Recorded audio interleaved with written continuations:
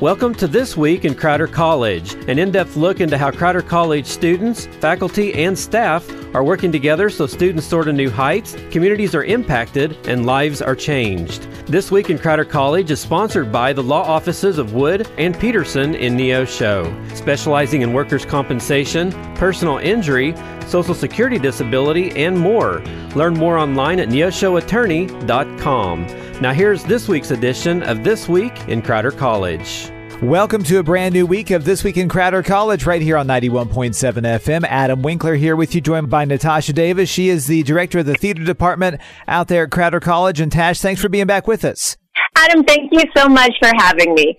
Well, everyone got to enjoy a nice little break over the Christmas season, but you guys are back at it now, and your mind, I'm sure, is going 100 miles a minute, getting ready for your next production. And I think it's one of the most beloved stories of all time for kids out there, and that is Robin Hood.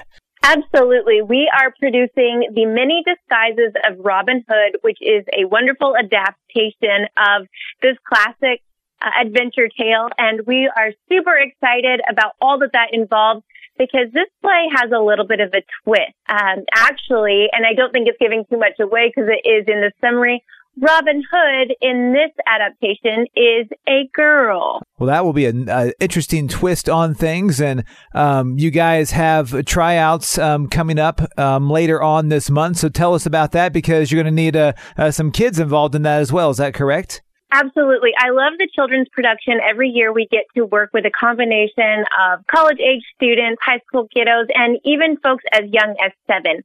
Auditions for this production are coming up on Monday and Tuesday, January 24th and 25th.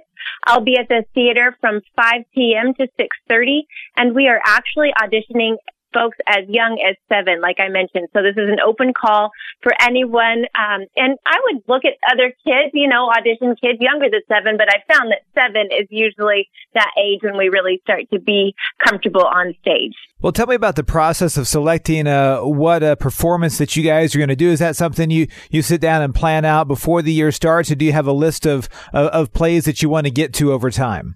So this season has been really different and exciting for me. Yes, of course, I think every director and theater artist has a bucket list of scripts that they like to work on.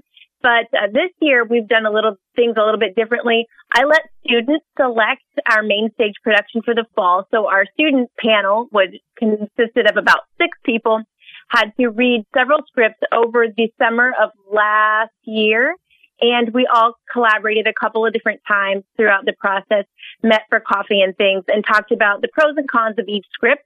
And then I usually, as artistic director, will select the rest of the pieces. But this season, it's been a combination of a student panel and myself. So our production process really starts the summer before and carries over into the spring and fall of that academic year.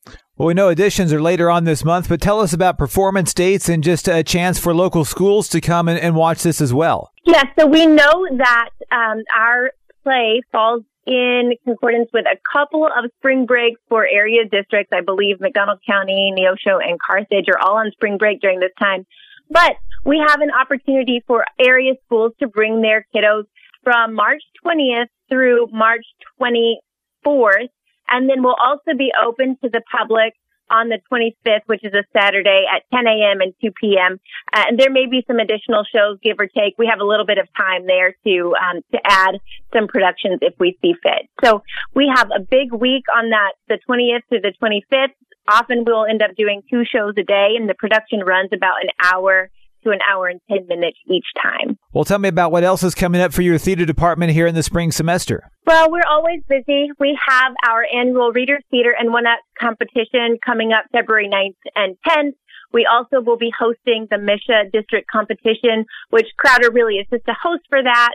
In addition, we'll be collaborating with the Crowder College Foundation in late April to present Suspects and Sleuths, which is a dinner theater fundraiser event. Lots of fun. Always a great event, and always a lot of great work by your team out there at Crowder College. Tash, thank you so much for being with us this week. I really appreciate the opportunity, Adam. Thank you for listening to This Week in Crowder College. This Week in Crowder College is sponsored by the law offices of Wood and Peterson in Neosho. You can listen to this broadcast again by going online to kneo.org or to crowder.edu. Tune in once again next week for another edition of This Week in Crowder College on KNEO 91.7 FM.